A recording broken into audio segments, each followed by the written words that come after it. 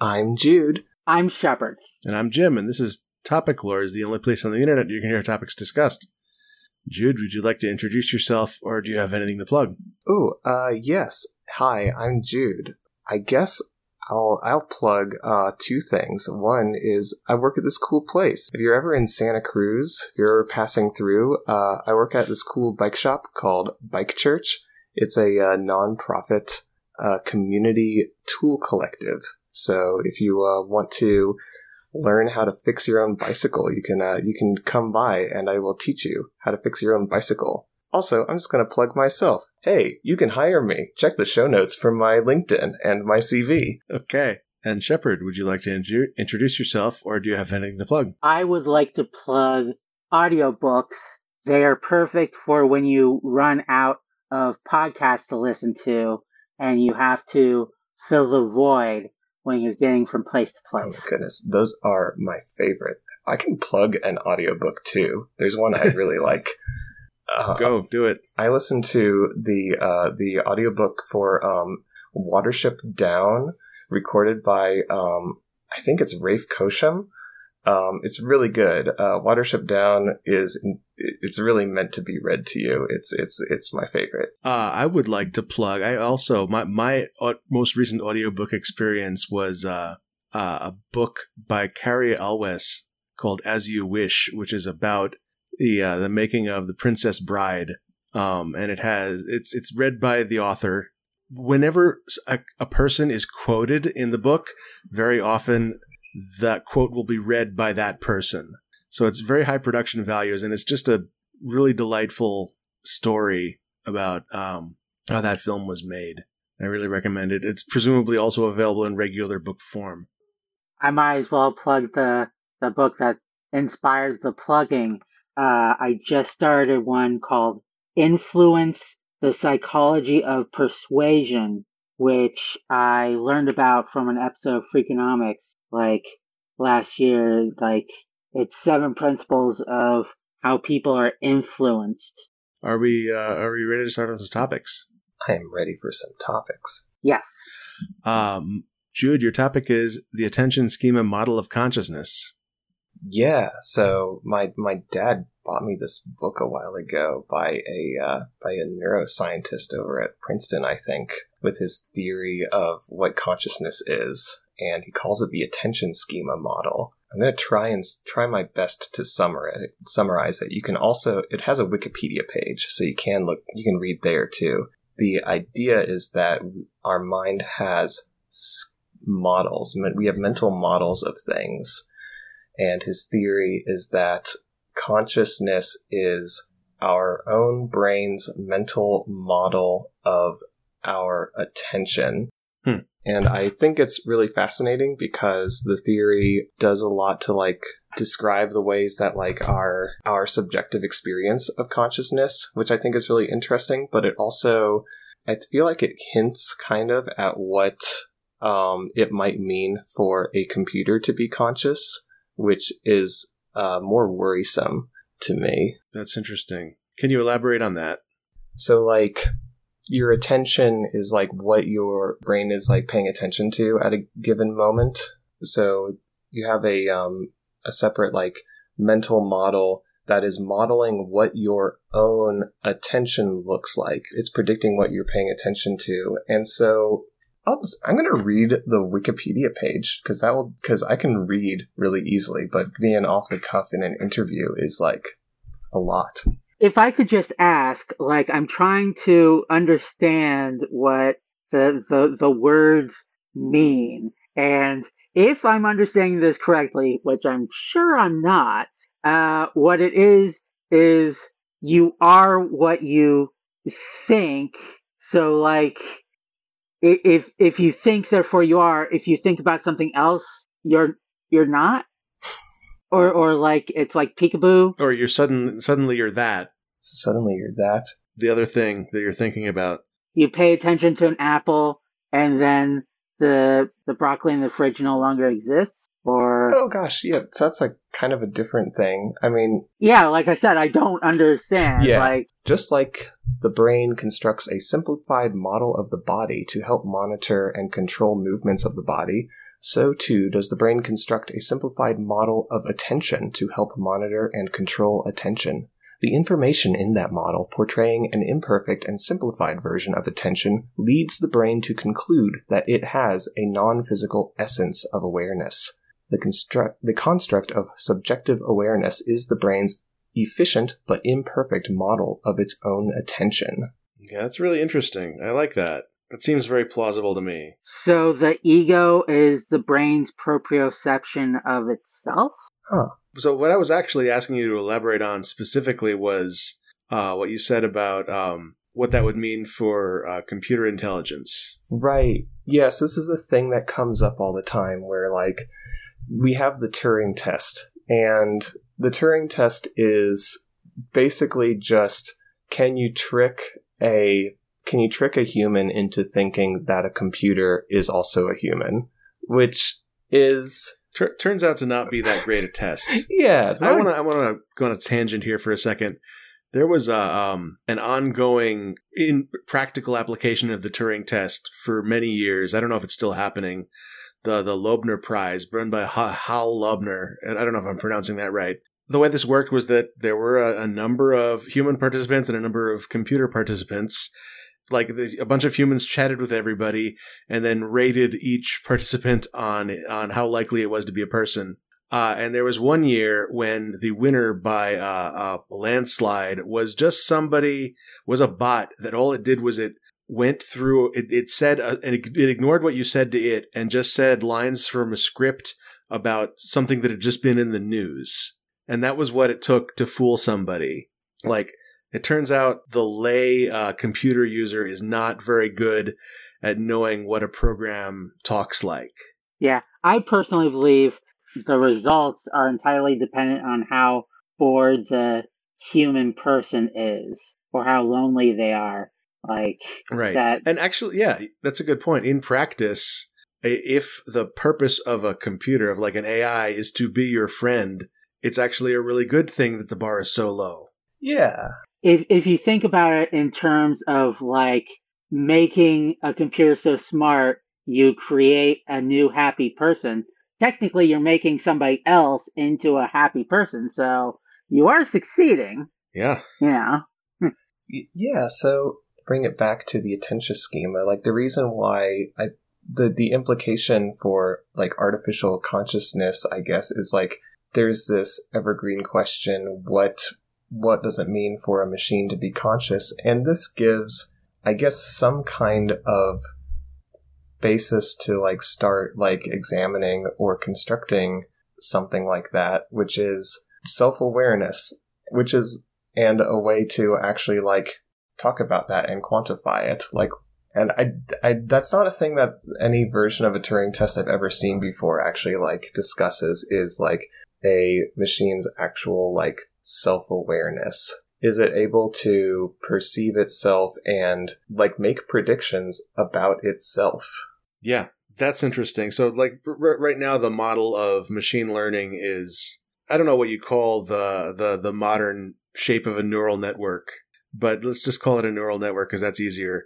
You have this brain. Let's call it a brain because that's even easier.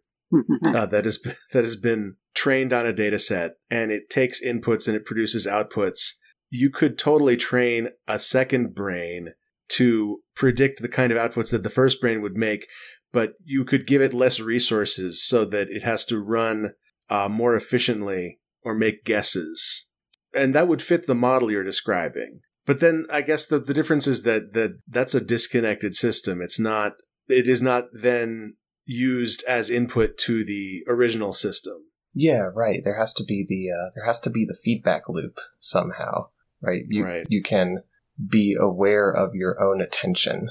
Right. And if whatever algorithm the larger brain was using was able to make use of its own predictions, of the subbrain's predictions, that's hard enough to think about and complicated enough that it could totally sub in for consciousness in my mind. Yeah. Okay, I just thought of something that is either brilliant or absolutely nothing in terms of like if you're mapping the idea of consciousness to the mental awareness being equal to the physical awareness, then you could figure out how aware a robot would be of its limbs and try to give a computer the same awareness of its own thinking ability. But if that's the case, then they are currently equal because robots do not understand at all what it is they can do. Like, they have to be explicitly told every single possible thing in order to do something at all. You know, you got a robotic arm that's as aware of its capabilities as a human is of their own arm. Like, they would be way better at just doing stuff instead of having to be programmed with every single step and possible exemption case. But if you can if you could get to that level, but apply that to the a machine's thinking, then that could approximate or reach consciousness. Yeah, or you could just hire somebody. Yeah, that's what you should do. Have machine learning researchers heard about having kids? That's what about the machine research, the type of people who said about opportunity. Oh, nobody can hear you, Olive. That's okay. My partner Olive is in the room listening. Does Olive have anything to plug? Olive, do you have anything to plug? My girlfriend's really smart and good at math and has an engineering degree, and we live in the Bay Area. Please hire her. Okay. Nothing to plug for me. Thank you. You're welcome. Are we ready for another topic? Very ready. I think we are. Shepard, your topic is studying a children's picture book in academia because it was successfully banned out of existence. So this was a few months ago, the very last class I had at community college was cultural identity in American literature.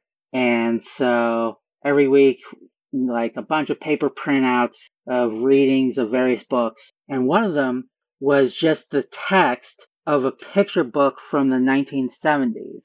And the book was X, A Child's Story, which is just a story of a child who is neither a boy nor a girl, and about that kid going to school. And like initially all the school kids don't like them, and then eventually they become the most popular kid in school and whatever. And this was in the 1970s, and I tried looking for this book, and it's not available on Amazon. And in the entirety of the New York public library system, there is only one copy that is in the reference section. You're not allowed to like take it out of the library. It's literally the only one. And even various book piracy websites one might peruse, nobody had ever scanned it.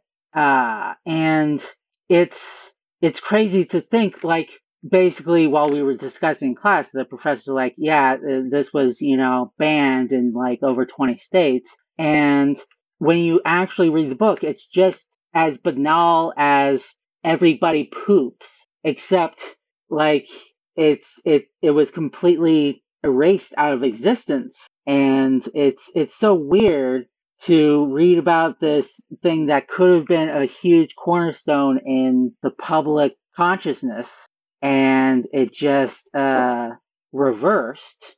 But amazingly, the day after I had actually gone to the one location that had one copy of this book, it suddenly started appearing in some book piracy websites by some miracle. Huh. I wonder how that happened. Yeah. And what's the name of this book? X, A Child's Story. So, like, the government has this experiment where they want to raise a child as neither a boy nor a girl, and they test thousands of parents to find parents that would raise it as, equally like a boy and like a girl. And it's like this silly little, like, kid's book story, and you can see the text of it online. But in terms of the actual picture book pictures, that only exists illegally. And it's like some like discount dystopian nightmare of how it just doesn't seem to exist. And it's inexplicable to me. Yeah. Usually, I don't know if you'd call that lost media, but usually lost media is the result of just apathy, of just it didn't find its audience. But the fact that it was banned in 20 states means somebody cared a lot about this book. Well, up until a couple of months ago, the pictures in the book was literally lost media. Right. And you couldn't see the drawings of the kids that inexplicably look like Charles Bronson. I mean, one that's like fascinating to me because like any like popular depiction of just like any non-binary people in any kind of American media, like it's so hard to find anything going back. And anything you see is usually like seen as very transgressive. Yeah. I did look it up. It does have a Wikipedia page, at least, and it was originally published in Ms. Magazine as a short story. But that like is also like interesting to me because there's a lot of like old movies that we kind of consider to be classics now, almost, which were for a long time like totally lost media, like Nosferatu. Nosferatu was like completely obliterated because it was violating like Bram Stoker's copyright. And so they destroyed like almost every copy of it, and it wasn't like rediscovered until later. Wow. And now it's a classic that like you can find everywhere. The pirates are the real heroes. Yeah. It's still happening with all the things that HBO Max is throwing overboard. A lot of things that only exist as crimes now. Oh, yeah. You know, like Infinity Train, one of the best cartoons of the past decade. Like, you literally can't pay any price for it. Yeah, I'm really curious. Like, it's hard to imagine that stuff won't eventually land on its feet on some streaming service somewhere, or maybe on Blu-ray. But it is totally possible that, like, the rights will just get tangled up under red tape and just never see the light of day legally. And we'll just have to torrent it. I hate the consolidation of media into, like, what is it, like 6 mega corporations. Yeah, it bothers me too. Recently, with all of the streaming services offering so many things, it almost made piracy like not a thing that people are interested in. But now that they're like raising the prices and putting all of these like restrictions on what you can do, everybody's just learning how to like get a VPN and how to do all these things so they can just pirate it, because everyone's like giving up and no one can afford to have like 10 different streaming services. Yeah, I agree with that for sure. I was just lamenting recently about how today's kids don't know how to pirate, but I think they're going to learn. They're going to learn. I think they're going to learn, and I think that if huge corporations had, if they could look forward more than 4 months, the smart move would have been to have continued to provide a good service until Gen X died, and then the understanding of how to pirate died with them. I mean, the Digital Millennium Copyright Act wasn't passed until until right before the first Zoomers were born, which is amazing. Like that everything in that is just like taken for granted now. Yeah, piracy wasn't a crime. Oh, I think it was. I think it was just. Gosh, was it? That's so interesting. Like I never really. What crime would it have been prosecuted as? Oh, like I actually have a little bit of insider information that, as someone who knows somebody who works in intellectual property, it's just a violation of the master rights. Like someone who holds the copyright, like the ability to make master copies, is a specific right that can be sold or exchanged. And if you're just making your own duplicates, that's technically a violation of the master. It's the thing that makes the mega rich recording artists like that way, is that they have the master rights to their own music. Right. And like the big change with the DMCA is the breaking of DRM, regardless of for what purpose or how easy it is. Like the breaking the shittiest little lock is an additional crime. The anti-circumvention thing is new. Yeah, it didn't used to be a crime to break copy protection. Interesting.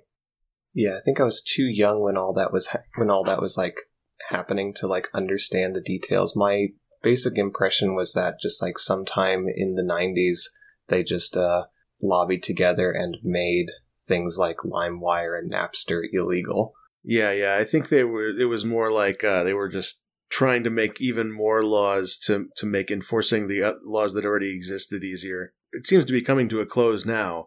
The modern era of everything you could want is just available streaming. I think that really only happened because piracy made it happen de facto, and they were the companies just had no choice but to be like, well, okay, how about if you pay us money to do the same thing? And they made it slightly more convenient to do it legally than to do it illegally. I think it really only happened under threat of piracy. But yeah, like I don't know if anybody on the call was, other than me, was around when in Napster's heyday. But that was really a kind of an eye-opening moment of like what the internet could do for media. Like the idea that you could type in the name of a song or a band and be listening to it immediately was pretty amazing. Yeah.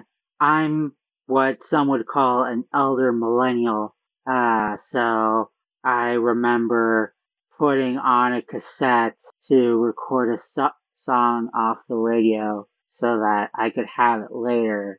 And then a couple years later, learning to use LimeWire to download songs that are very misspelled and or misattributed. Yeah. I don't know what this makes me, but I remember downloading MP3s and then recording them to a cassette tape because it didn't have that much hard drive space. And also this was like pre-Napster, so you had to like find the MP3s on FTP sites. Definitely the bad old days. Are we ready for another topic? I'm ready. Yeah. My topic is your favorite floor cocktail. April and I, we had just gone to a restaurant for our anniversary, and it was on a rooftop.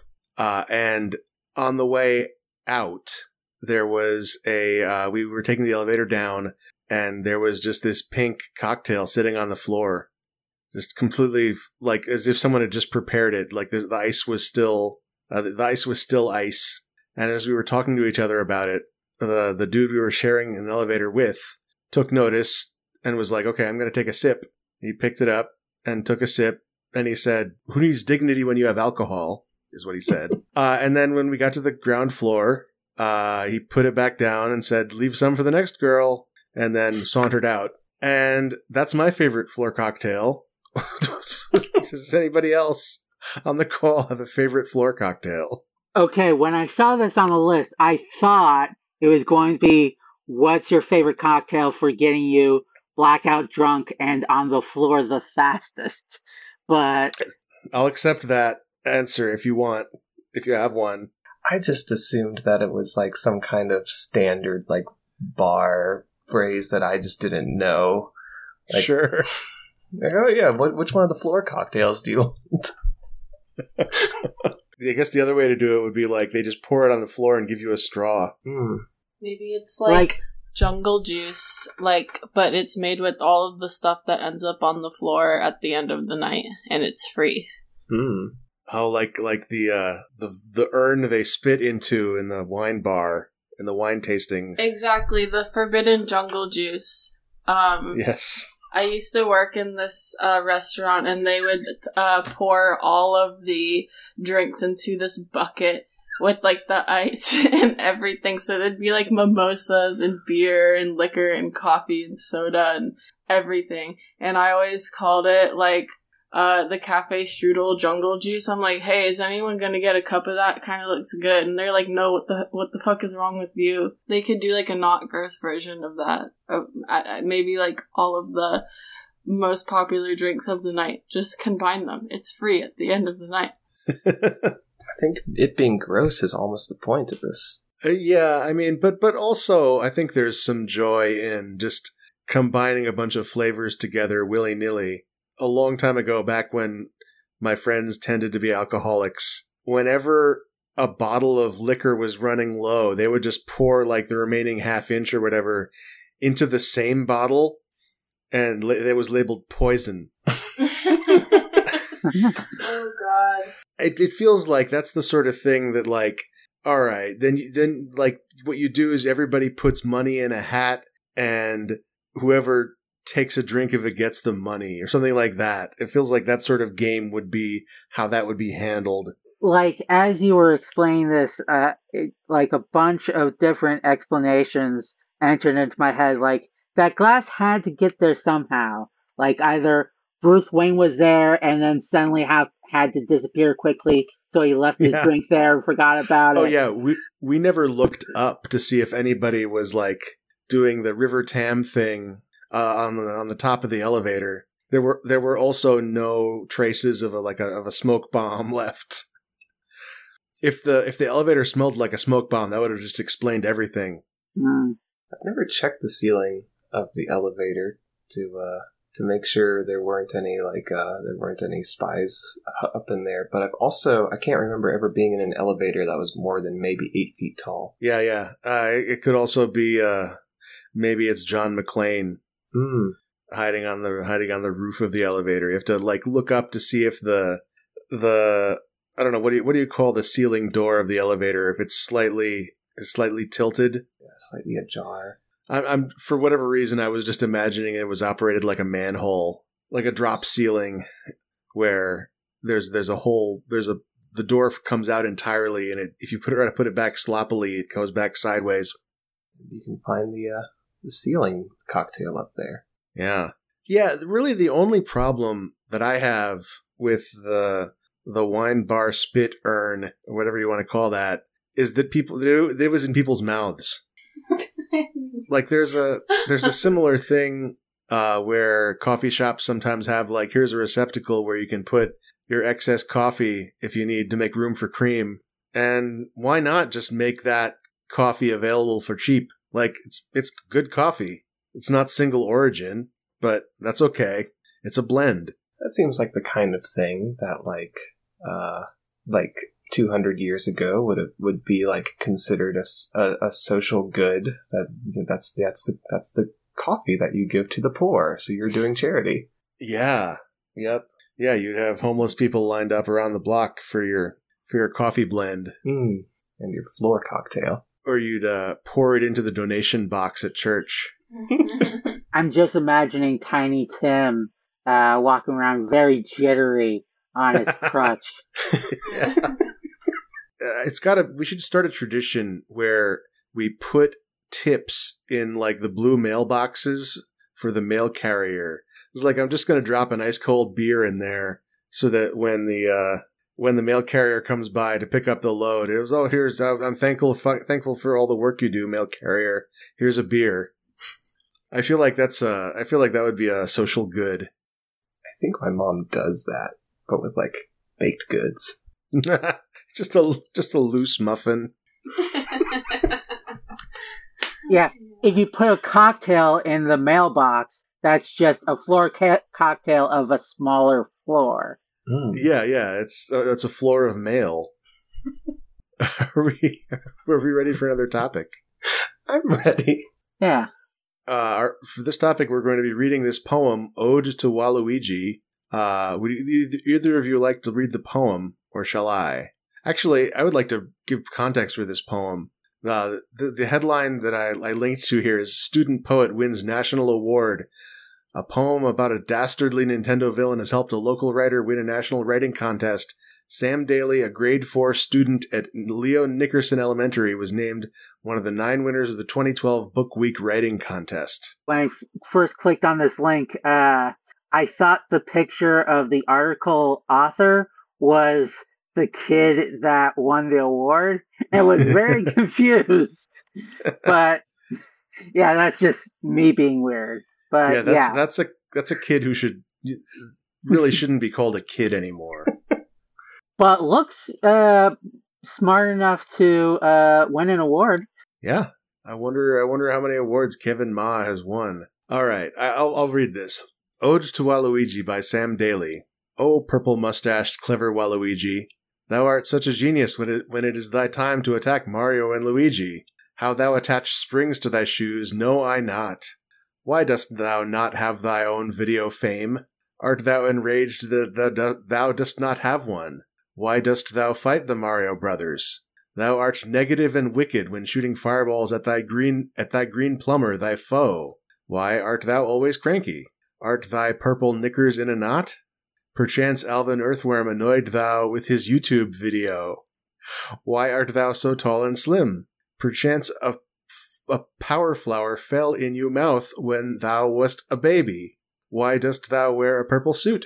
I like thy violet outfit for its unique hue. Shouldst thy brother Wario and thou fight so repeatedly? Is Bowser the Dragon Turtle your fiendish companion? I dost wonder what it wouldst be like to be friends with Bowser and thou. Dost thou own the vicious Petey Piranha Flower? Dost thou like the kind Princess Peach? If thou couldst own a Yoshi, wouldst thou? Thou art so sly and crafty, our slippery Waluigi. Dost thou fight Geno the Explorer dangerously? Why art thou not in Super Smash Bros. Brawl? Perchance thou art sad for being excluded from that rough game. Why art thou so nimble when thou escape the police? Thy symbol is an upside-down L.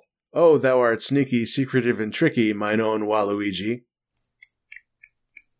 That's the whole thing. I know it's hard to tell. This asks a lot of important questions. And we still don't have any answers. We still have no answers. I haven't played Super Smash Brothers in a long time. Has he gotten to be in one yet? No, he's just the assist trophy. And so his biggest appearance, other than being in the various sports titles, is he's a boss in the Mario Dance Dance Revolution. I'm of two minds of this. I like Waluigi. I think there's a there to explore more than the occasional outings that gets to have. However, there is a phenomenon where a very minor character gets super popular in a fan base, and then the creators go overboard adding in content, and it's just too much. He's special because we don't actually know the answers to these questions. Yeah, I have no idea if he likes the kind Princess Peach, and if I did know, I would probably care a lot less. I also don't know what a lot of the stuff in this poem is. Does anybody know who Alvin Earthworm and Geno the Explorer are? Oh, I know Geno. That's from Super Mario RPG. Oh, didn't play that one. Okay. But I think Alvin Earthworm is just a YouTube dude. I think this is just I'm going to name check my favorite YouTuber. So searching for Alvin Earthworm, it's Alvin Earthworm is a member of Newgrounds who joined in September 2005. He's best known for his Flash animated series, Super Mario Bros. Z. Let's see if we can figure out what that is. Super Mario Bros. Z takes place in the alternate continuity of the Mushroom Kingdom. Sonic and Shadow join forces with Mario and his friends in order to stop a threat known as Hyper Mecha Sonic. Okay, so this is like a thriller about video games in general, I guess. Well, it's not like there's enough canon material to interlace in this poem. You just gotta look at everything tangentially connected. He mentioned the upside down L. You pull in all the facts you know about this character, and then the facts you don't know you have to ask about, and that's how you write an ode. Although strangely, I see no mention of tennis, which that's the first game, Mario Tennis, and like he was specifically invented for Mario Tennis. Right. By Camelot. Waluigi was not a Nintendo creation, that's my theory for why you don't see him in more games, is that the Nintendo folks don't consider him to be really part of the Mario canon. I also am interested in like the in Sam Daly's headspace, both a piranha flower, like even though it has a name and agency, it is something to be owned. And same thing with Yoshi. You own a flower and a Yoshi, but you just like the peach. Well, if you did the things you do to a Yoshi to somebody who is an actual person instead of an object, that's a war crime. Like, yeah, it's art thou on the run from the UN? People own pets. That's a thing people say. Yes, I guess Yoshi doesn't talk. Do you think that's the bright line in the sand? Yeah, I don't know. Like, it's this like leads to like a greater like question about like the consciousness of cartoon characters in general.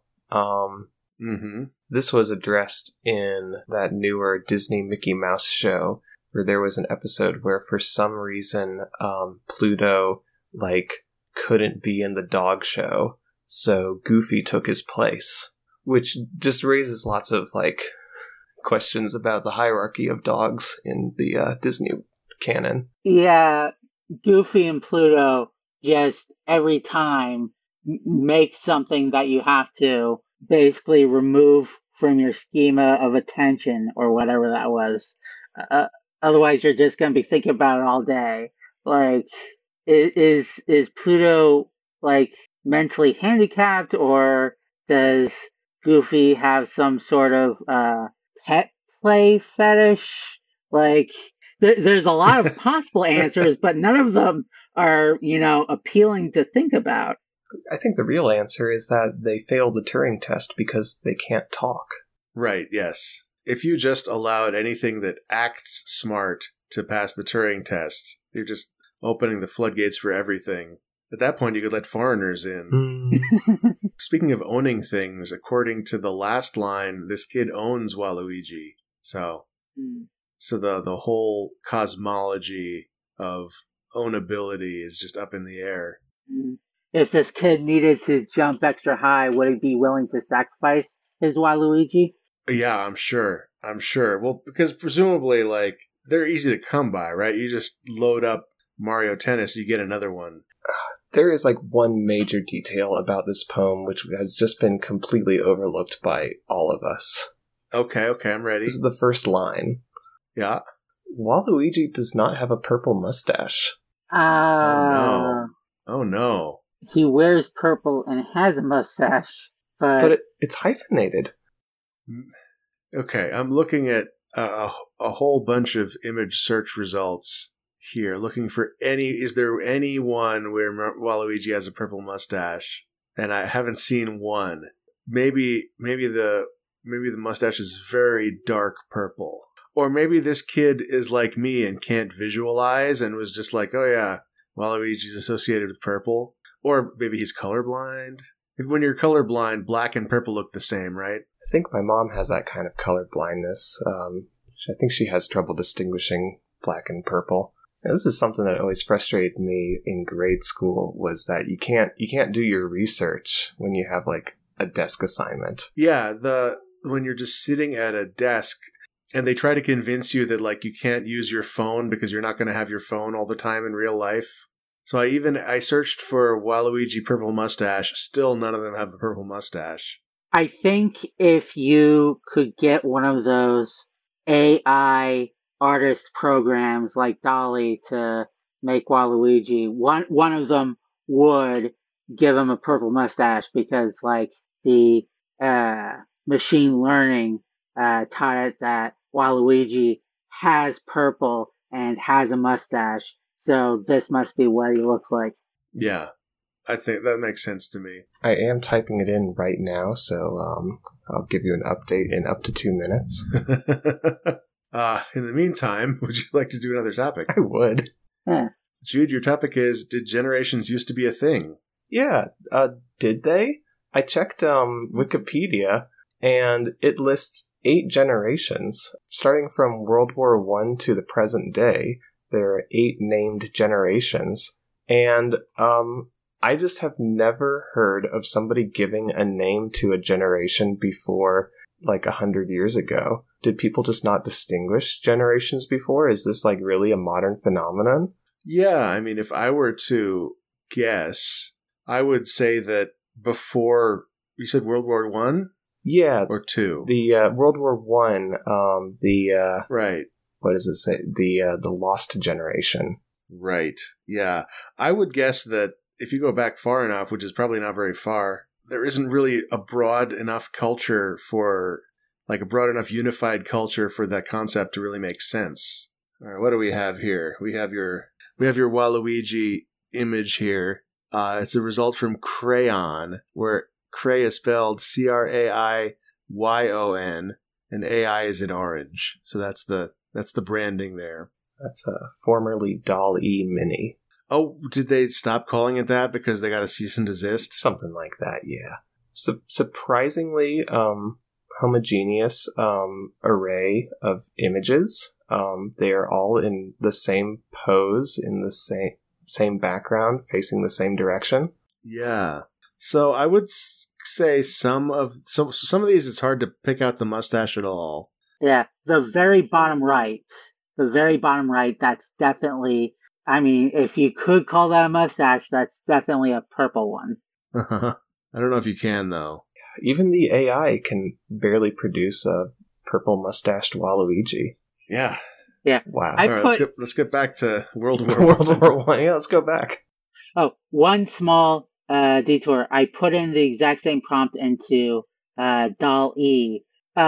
Most of these are not even Waluigi. He kind of looks like somebody cosplaying as Waluigi, but no purple mustaches. Can you paste it in here so we can have a look? Yeah. Also, you heard it here first. Crayon is better at Waluigi than DALL-E is. Dang. I feel like with generations, like this is like me making some kind of like unsubstantiable hypotheses here. Oh, that's a good Waluigi. I like that guy. Oh, dang. Okay, I do gotta stop and admire these guys. This is, wow. This one has a tail. Yeah, I don't know if there's a way to share all 4 at once, so I'm just... This is fine. Yeah.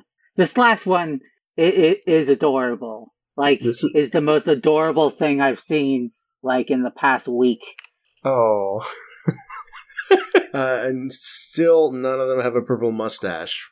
So I pulled up on Wikipedia the page on the Strauss-Howe generational theory, which was a book, which is a theory, I should say. It's the theories and books are not the same thing. Put forth in, I think, 1990, where they work real hard to apply the concept of generations and try to derive meaning from it, and like as if it has like a significant predictive power. And they have generations. For example, the Reformation generation was born between 1483 and 1511, and the Reprisal generation was born between 1512 and 1540, and is of the nomad/reactive archetype. And the Elizabethan generation was born between 1541 and 1565, and is of the hero archetype. I don't think any of these generation categories existed before Howe and Strauss put it forth. Yeah, and they almost, would they have self-identified as being like distinct from the people born before and after them? Right. I don't know how to put myself in the mind of a peasant in the 16th century, so I feel like it would be presumptuous of me to try to do so, but my guess would be that they're not really even aware of the people outside of their own village. Like they're aware of like the people who were born near them in time. The other thing, like one other thing about American generation specifically is that in American culture, it is the norm for kids to grow up segregated into ages where like you mostly hang out with people your age or just a couple of years apart. And that's not normal throughout human history. Yeah. Or in our modern culture, that gives that generation a lot of time to evolve its own, like, and coalesce its own specific culture that's specific to that generation. That was like totally like part of like kind of what prompted this like question for me is like the idea of like separating people into generations. Like the idea of separating people into age cohorts like feels like very modern because I don't think education was structured that way like before the modern era. Right. It was more of like an apprenticeship type situation where like kids would be working alongside adults and the kids are teenagers probably are learning how to do a craft by working with people who know how to do the craft. Yeah. And also there's just like, especially just in the 20th century, they're just kept being major world events separating all these like different generations. Right. There's like a small generational cohort between the greatest generation and the baby boomers, which are somewhat distinguished by not being part of one of the major conflicts. The silent generation? Yeah. But everybody else just has like some humongous world-changing event that was associated with their growing up. Right. I think Generation X is kind of similar to that in that it's defined by it. You give it the name Generation X because there's nothing really interesting about this generation. That's true. End of the Cold War, beginning of the internet, but not really growing up in the internet era. Right. I'm just thinking, like, if Ming Dynasty boomers complain about their Qing Dynasty kids not being, grateful for all the neat stuff they get to have, but not understanding that their Yuan Dynasty grandparents said the same thing about them. Like, I just happen to have a chart of different Chinese time periods for a class I'm taking right now. So, yeah, people being aware of their own time period as being distinct other than just, being is sort of the latest thing. Yeah. And you look at like wars in the past, like the idea of the greatest generation, like really clearly distinguished themselves because they were involved in a war that was like, how long was it? Like 8 years? Sounds right. But going further back, like wars would be 30 years long or 100 years long. Like how long did the Crusades go on? That was like many generations of just like people being shipped off to the Middle East. Like what? Yeah. I think they went in waves, but it went on for a long time. Yeah. Were they so I don't know if like I don't know how much like being part of a major conflict was like distinguishing people at that point. Like the violence was just continuous and normal. I think not being exposed to as much constant warfare is what led to the greatest generation thinking that them experiencing it made them the greatest of generations. Yeah. Don't know how good they have it. Are we ready for another topic? Totally. Yeah. Shepard, your topic is remembering what the mnemonic is, but not what it's supposed to remind you of. Okay. So recently I decided to try again learning Japanese again. But this time I'm doing better because there's this app now where you learn the kanji characters by coming up with mnemonics for remembering like what the symbol is supposed to mean as well as what it sounds like. And sometimes it works perfectly. Like you've got a radical for fingers and a radical for spoon, and you think that you have to sell the spoons or hawk them to pay for your trip to North pole. So the symbol means north, and the onyomi is hoku. And it's like, whenever the app asks me, about that one, I got it. It's good. It's set. It works. But like sometimes I feel very crazy when I see something and I remember what the mnemonic is. You've got, the king and he's wearing a hat. But what is that supposed to remind me? And then I'm just sitting there like feeling crazier, and then I look and it's supposed to remind me of all. And it's like, how is it supposed to remind me of that? But I remember the little bits that lead up to it, like, okay, there's something white and it's being kicked and you're wearing a hat and you're supposed to remember that you're kicking the goose because you want to eat it. Therefore it means eat. And it's like the connection is like almost there. And like at the time, learning the mnemonic, okay, I can remember this. When it comes time to know the thing, everything comes back except for what it actually is. Is that anything anyone else experiences? I can't think of an example, but I'm just imagining, like, we've talked about the knuckle mnemonic on this show, where you can look at your knuckles to figure out how many days each month has. Yeah, I use that one all the time. That one's great.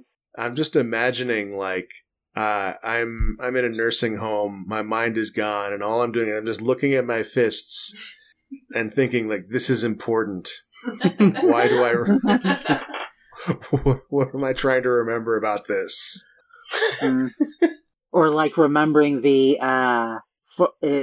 someone's having a stroke, remembering fast. And then it's like, wait. What about fast? I'm supposed to do something fast, but what is it? Yeah. Yep. This is a different mnemonic thing, but I'm remembering being like 8 years old and basic like music theory stuff, and there's like diminuendo, which is like when it gets quieter gradually. And that was always like, diminuendo is always like pretty intuitive to me. Like it says dim, so obviously it's like getting quieter. And I had a piano teacher. I had like a string of them. I don't know why. It's possibly because I was like a little asshole or something like that. But I had one piano teacher who told me that her mnemonic for remembering diminuendo was the men in the window, and that she would imagine men in the window, and that's how she remembers diminuendo. And me being 8, that did not make sense to me. That didn't tell me like how that was supposed to help you like remember what it means. It wasn't until I remembered it like a couple weeks ago where it occurred to me that that was probably supposed to help her remember the word diminuendo, which isn't English. Right. But I didn't think about that at the time. Yeah. This is now a topic about things that you didn't understand as a child. Oh, that would fill up like so many hours if I was to go about the things that I did not and still don't understand. I'm remembering when my grandfather, we were carrying in groceries and he came in last, and instead of coming in the door, he let the front door shut and then rang the doorbell. Which is hilarious. But at the time, I was just like, why is Grandpa so weird? I didn't figure out that this guy was hilarious until like a week before he died. God, it's very frustrating. Yeah. Kids don't understand clever humor, and it makes it very hard to relate to them. Okay, so for me, like all the things, I can't tell the percentage of how much it's because I was a little kid and how much specifically because I'm autistic. But like one time we were in a movie theater and I was a short kid, so my mom asked me if I could see the screen from where I was sitting. But what I thought that meant was, could I see like anything on the screen, but like we were like there before the previews, so the screen was blank. So what I answered was no, but like if I did understand the question, I would have said yes. But like so I can see a perfectly blank screen, but my parents are trying to rearrange seats and we're running around so that I could see the nothing on the screen. Yeah, that's like if a tree falls in the forest, doesn't make a sound. It's like, can you see the screen if there's nothing on it? Yeah, definitely growing up an undiagnosed autistic child. There's a lot of things where I had internalized a different meaning for words than other people, and I mean, I guess that's a child experience too. Yeah, I've had so many of those where like I had understood words to mean one thing, and it's just like persisted as just a misunderstanding between me and all of the grown-ups around me who just could not understand each other. Yeah, that sounds familiar. So I guess that's not an autistic thing. I guess that's just a kid thing. I bet there are degrees of it. Yeah.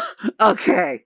This one, this one's, I'll just say it and you'll understand why I'm laughing so hard. But like, I was in the first grade and what I was told was to go to the bathroom before a test. But what I thought was I was to go into the bathroom and there would be some sort of proctored test in the bathroom. So I was waiting in the bathroom for the test to start, and I didn't know what I was going to be tested on. I was worried you were going to sit here saying you peed your pants right before the test. But your story's better. And that's all the time we have for Topic Lords. Jude, if this is something that you want, where can people find you on the internet? Oh, well, you mostly can't. You can find me on the Topic Lords Discord. I'm on there. I guess you could email me. What's your LinkedIn? My LinkedIn? I'll put that in the show notes. I'd have to look up the URL. Okay, all right. Shepard, if this is something that you want, where can people find you on the internet? I would prefer not. Okay, thanks so much for being on. Thank you. Yeah, this is nice. Hi, this is Jim. This is the audio I append to every episode of Topic Lords. Congratulations to our newly anointed lords. This episode was edited by Esper Quinn, who can also edit your episode if you contact them on Twitter. If you'd like more people to hear the show, you can tell your friends about it, or rate and review us on whatever podcast service you use. You can add content to the Topic Bucket by emailing topicbucket@topiclords.com, and you can contribute to our Patreon at patreon.com/topiclords. Patrons get episodes a week early, and you get access to the Topic Lords Discord, where you can discuss topics with all the lords that hang out in there. See you next episode.